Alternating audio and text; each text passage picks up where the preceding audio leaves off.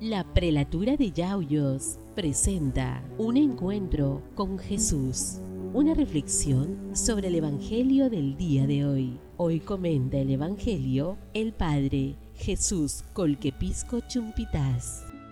El Evangelio según San Marcos.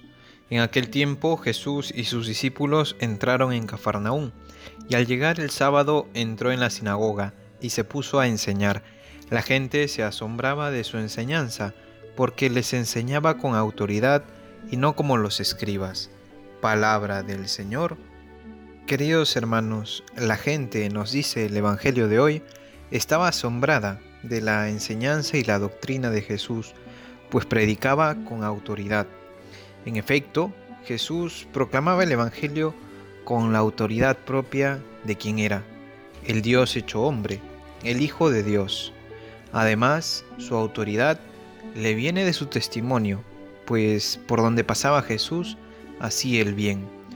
Esa predicación, las palabras de Jesús, venían por tanto confirmadas por sus obras.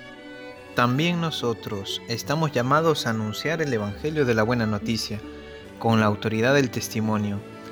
¿Con qué autoridad moral vamos a anunciar el Evangelio si nuestra vida va por otro lado? También hay una frase que dice: no hay mejor predicador que fray ejemplo. Anuncio, por tanto, el Evangelio con la autoridad de una vida coherente. Anunciemos a Jesús con nuestras palabras y también con nuestras obras.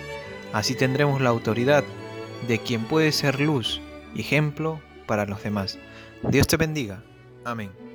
Esto fue un encuentro con Jesús. Mañana nos volvemos a encontrar. Dios te bendiga.